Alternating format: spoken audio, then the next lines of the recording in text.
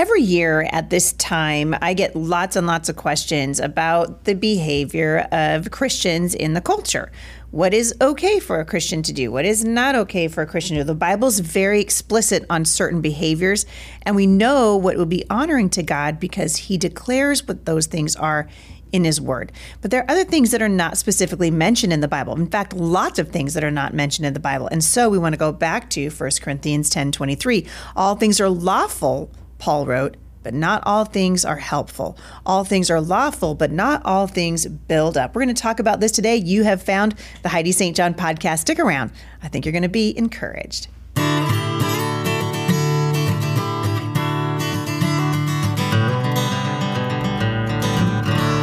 Thank you guys for tuning into the show. I'm really enjoying reading your comments over at Spotify. And so for those of you who are participating in the polls that are there, thank you for doing that. It's a lot of fun for us to, even when you disagree, it's a lot of fun for us to see you interacting. And we're publishing those comments for other people to read. And so if you'd like to participate in the polls, head on over to Spotify. You can leave comments there. Also, we really love for you to leave reviews for the show over at iTunes and let other people know what you think about it and whether or not this has been a good thing for your family. And we'd love to see those reviews published as well. Well, I am going to be answering listener questions today. Normally, I do that on Mailbox Monday. But this week, my friend Dr. Mark Sherwood joined me, which, by the way, as promised, we are getting lots of fiery responses from people regarding Dr. Mark's opinion on circumcision. I think it's really interesting to note, and it's important. These are important conversations to be had, but we need to be respectful. We need to listen to one another. And I told him, I said, you're gonna jump into some pretty deep water here because the anti-circumcision crowd is pretty fired up all the time. That's what I've noticed. And so I was actually thankful that he was willing to answer that question and thankful for the listener who wrote in to ask the question. We want to be able to have respectful dialogue and talk about things that may or may not be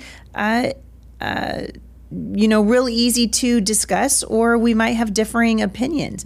And so I'm thankful for those of you who are continuing to write in. If you would like to weigh in on this discussion or you have a different question for me, you can find me at HeidiSt.John.com/Mailbox Monday. I'm going to start off with a question that came from Carissa in Kansas. So Carissa, thank you so much for writing into me. I'm going to read her question. She's asking about whether or not I think that dream catchers are evil. She said, recently you talked about yoga, and I'm curious if you have any information on dream catchers.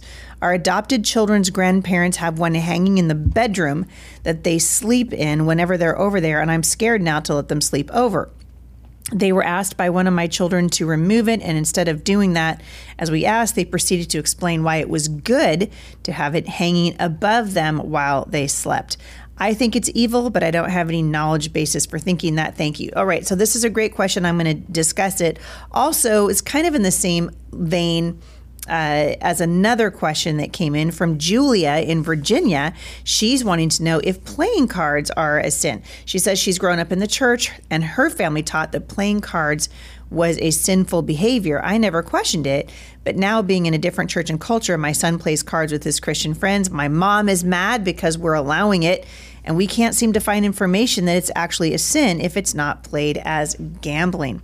How better to address it biblically? Well, both of these questions can go back to Paul's admonition to the church in Corinth in 1 Corinthians 10:23. All things are lawful, he wrote, but not all things are helpful. All things are lawful, but not all things build up. And we are free as believers to display any kind of, wall hanging that we want to, including sculptures and that kind of things. But what we want to do is be careful not to disobey or even to dishonor God. So is having a dream catcher a sin? Let's start there. Does the Bible say anything specific about dream catchers? And the short answer is no. Dream catchers have long been a part of Native American culture. I am from the Pacific Northwest. We have many Native American tribes here. It's not unusual to see dream catchers, hanging from rearview mirrors and things like that. Dream catchers are webbed and beaded circles, which have feathers on them, and people like to hang them at the base of their beds. And the purpose, as the name implies, is to sort of catch the dreams or to trap bad or evil dreams and channel good dreams to the sleeper. Dream catchers are usually placed in a window or above a bed, allowing the good dreams to drip down the feathers onto the sleeper below. Now, frankly, I think this is super weird, and I don't, anything that has to do with the spirit world that's not explicitly, in the life of a believer. In other words, we should be meditating on the Word of God. We should be praying to the one true God. We want to be very, very careful. And I think knowing the background of dream catchers is really important, especially for the believer. A passage in 1 Corinthians where Paul is speaking to a very, very pagan culture, which is basically rooted in superstition. And the church was having a hard time, right? If you look into the church of Corinth at that time, that church struggled greatly with the culture. They were trying to assimilate into the culture rather than be set apart from the culture and live lives that are holy, or in other words, set apart. And so as a result, the church was absolutely steeped in sexual sin, and Paul exhorted them over and over again about it. But then he also had to go by and say, hey, there's a weaker brother thing. Some Christians felt like eating sacrificed meat was endorsing the sacrifice, and therefore it was inappropriate for them. And others believed since they weren't worshiping the idols themselves, it wasn't wrong. So this was Paul's guidance. And I want to read to you from 1 Corinthians chapter 8, verses 5 to 7. For although there may be so-called gods in heaven or on earth, as indeed there are many, quote, gods and many, quote, lords, yet for us there is one God, the Father, from whom all things are and for whom we exist, and one Lord, Jesus Christ, through whom are all things and through whom we exist. However, not all possesses this knowledge. In other words, not everybody understands this. But some, through former association with idols, eat food as really offered to an idol, and their conscience, being weak, is defiled. So first of all, Paul is addressing the issue of gods. He calls them so-called gods. Some of them were outright fake. Some of them were manifestations of demons, but none of them were true gods. He goes on to say there is only one God. And as believers, we believe that. Jesus said that he is the way, the truth, and the life. And we know that there is only one Lord, that's Jesus Christ, and that is who we follow. And so this is a powerful and a clear affirmation of the essential quality of God the Father and God the Son, two parts of the Godhead, the Trinity. Notice that he says the conscience of some newer converts were still accusing them strongly with regard to allowing them to eat idol food without feeling spiritually corrupted or guilty. They imagined that idols were real and evil. So a defiled conscience, which is what Paul is talking about here, is one that has been violated. And when you violate your conscience, what comes with that violation? It brings shame and it brings guilt, this feeling of fear and condemnation. And he's saying you can avoid that. If you feel like, hey, this is not what I'm supposed to do, don't defile your conscience. Don't do that. The same thing can be said of dream catchers. The Christian understands that false gods are nothing, and that a dream catcher has no power in and of itself. But the believer in Christ, and I loved this from gotquestions.org, I'll link back to it in the show notes today, the believer in Christ could easily see a dream catcher as nothing more than a craft or cultural expression. However, before he buys a dream catcher and hangs it in the window, he should consider other people's reactions to it. This is exactly what the Apostle Paul is trying to communicate in the passage that I just read to you. Will someone assume the one in possession of the dream catcher approves of Indian religions? Keeping a dream catcher is a matter of conscience, and as long as it is not used as a good luck charm, it is innocent enough. But consideration must be given to those we seek to minister to. Now, if this was my kids and they were, going over to their grandparents' house and their grandparent had the dream catcher hanging above their bed because they thought they were catching dreams in it, that would bother me. I would be like, listen, we don't actually believe that's true, but you have to understand that relic, that so-called, dream catcher has absolutely no power in and of itself. So you don't need to be worried about it. This is something I would probably communicate to my parents or whoever it is that you were talking about. A recent study reveals that 33% of college students prefer to live in a socialist system of government rather than a capitalist one. We clearly need a course that challenges today's high school students to think about whether the founding ideals of this country are worth preserving and then inspires them to act upon their conclusion. Introducing American Civics, a 30-week high school course written by gifted constitutional attorney Michael Ferris.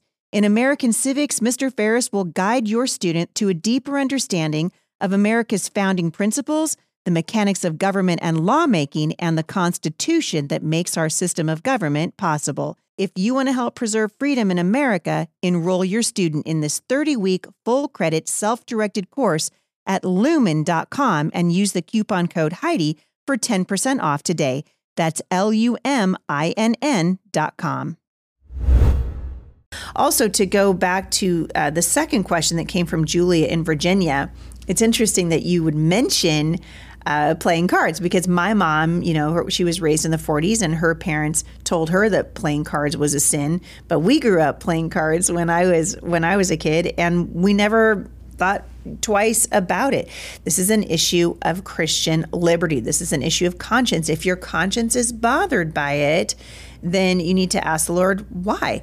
And I think sometimes we can really go overboard. Someone wrote into me a couple of days ago and wanted to know about a Ouija board. They're selling them in Walmart now, right? But the thing is, Ouija boards are absolutely connected to the demon world, absolutely connected to spirituality. Never, the Bible says, have anything to do with the wicked deeds of darkness. And a Ouija board falls into that category. I don't think playing cards falls into the same category. They're certainly not created with that purpose in mind. So you're not going to see Heidi St. John with a dream catcher hanging from my rearview mirror, or certainly not one up in my home, because I understand the spiritual implications of the dream catcher, and I don't want to send a message to somebody else who might be weaker in their faith, or younger rather in their faith than me, that I somehow think that the dream catcher has any sort of power or any sort of spiritual authority.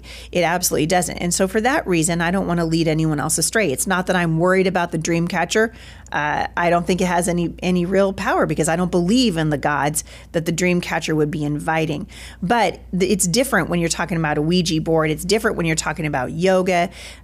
I've continued, because you guys are awesome, and people keep sending me things about yoga and the poses of yoga. So many things that I did not understand when I was practicing yoga many years ago. And once to me, this is like, the very first time that you ever see a picture of a baby in utero, an unborn baby.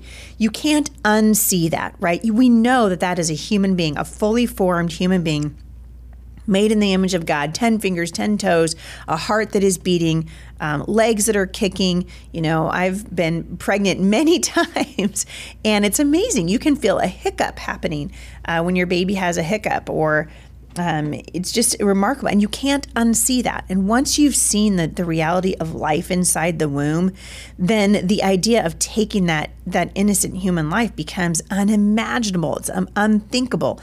And when you understand the dangers of the yoga poses as they are intended, then practicing yoga for the believer really should be something that becomes unthinkable. We don't want to participate in the evil deeds of darkness. And yoga is really an extension of Hinduism. It's something that I spoke about, I think I told you guys last week on the show, was on my Instagram page. I put up a video that another woman took of a display from Home Depot. And I don't know, who's buying the Halloween decorations at Home Depot, but they're particularly disgusting this year. Very scary, very demonic. And, people are asking me, should we participate in this? Well, I can tell you, I used to participate in Halloween. It was innocent fun as far as we were concerned.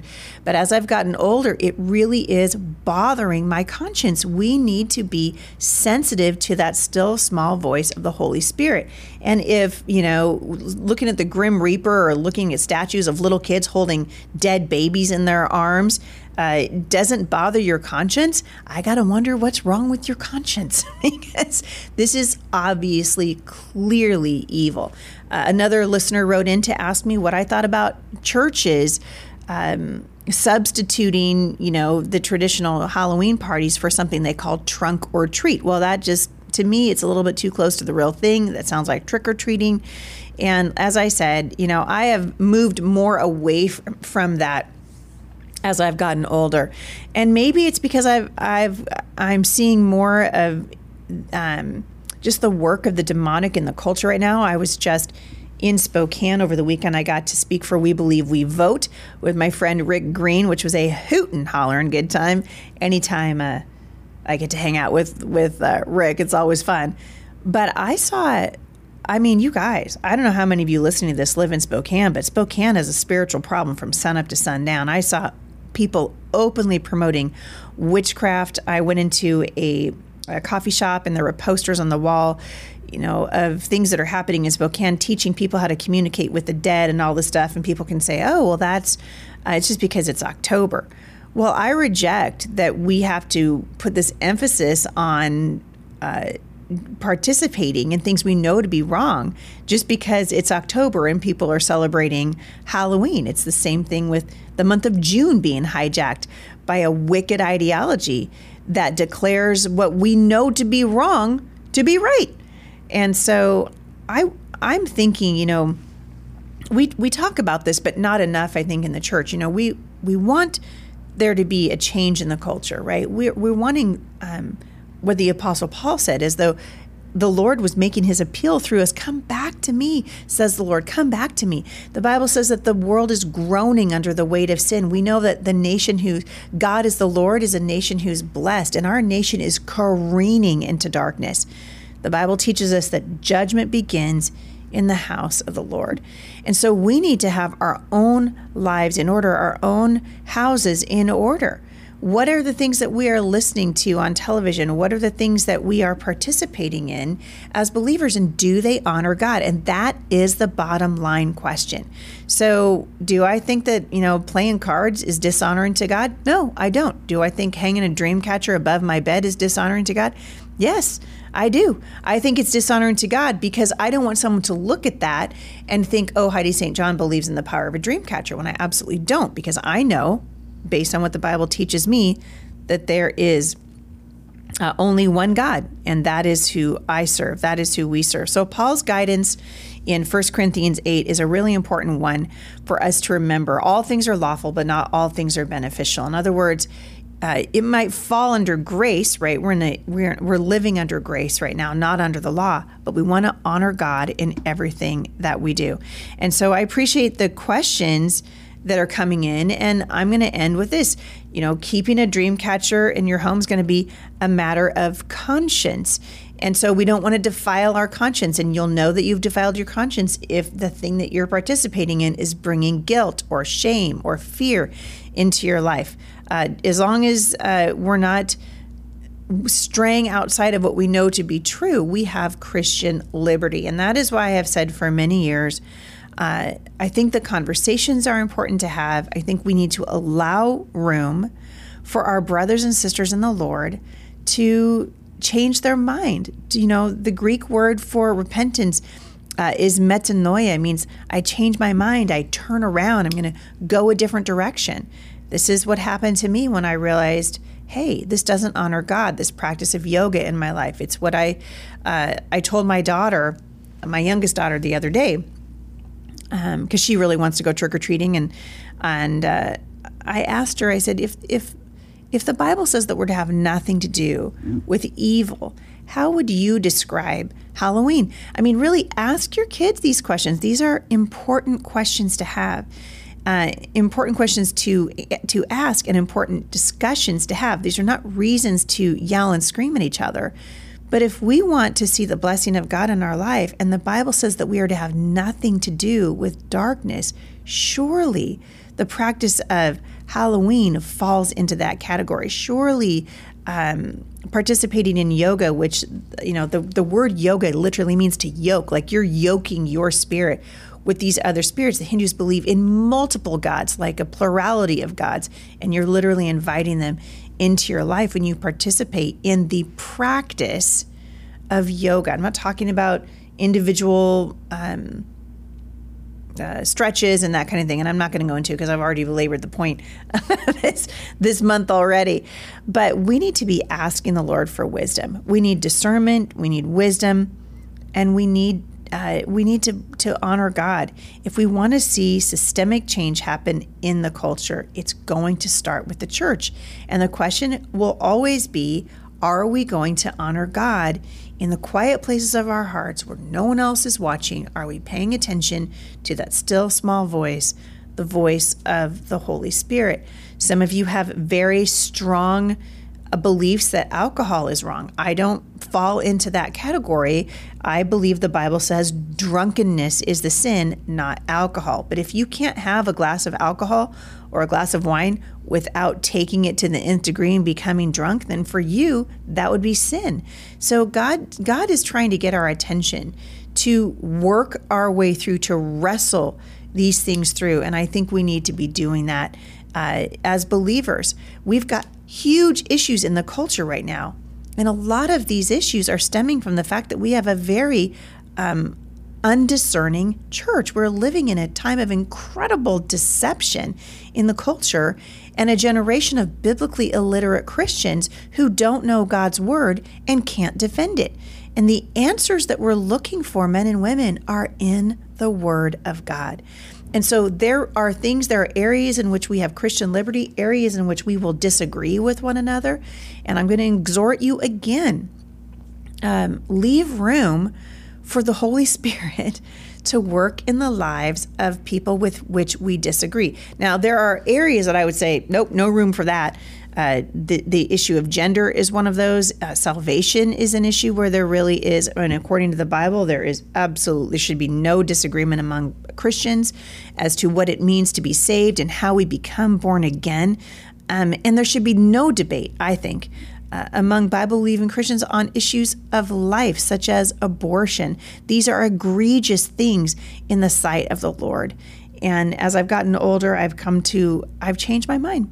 And I think that's the work of the Holy Spirit in our lives, this process of becoming more like Jesus, allowing ourselves to take an honest look at our hearts and an honest look at the Bible and say, God, show me, is there anything in my life that's not bringing you glory? And if it is, help me turn away from that so that my life honors you in every aspect. And we want to live that way, men and women. We want to live a set-apart life. And the month of October, just like the month of June, is a great opportunity for some self-reflection among God's people. Are we living a life that is pleasing God in every area of our lives? The Bible says blessing is found when we stay inside the boundaries that God has set for us. We are to live a set-apart life. Our lives should look different. The question is today, do they look different? And if not, why not?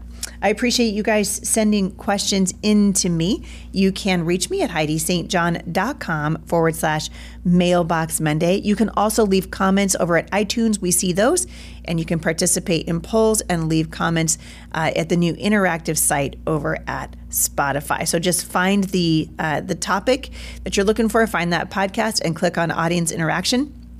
And there's lots of really new fun ways for you guys to interact directly with me. I'm going to be in Lincoln, Nebraska this weekend for the Nebraska Families for Homeschooling Conference. If you're anywhere near Lincoln, hope you guys will come on out and say hello. My husband, Jay, and I will be speaking together this weekend, which is something we don't often do. So we're really looking forward to that. So come out and say hello to me. I would love to see you.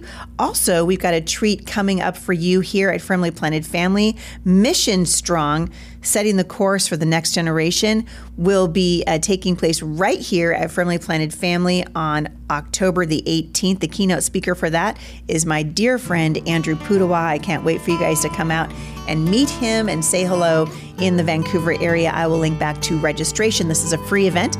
I'll link back to that in the show notes today. Thank you guys so much for listening. We really appreciate it. And I will see you right back here next time at the intersection of faith and culture.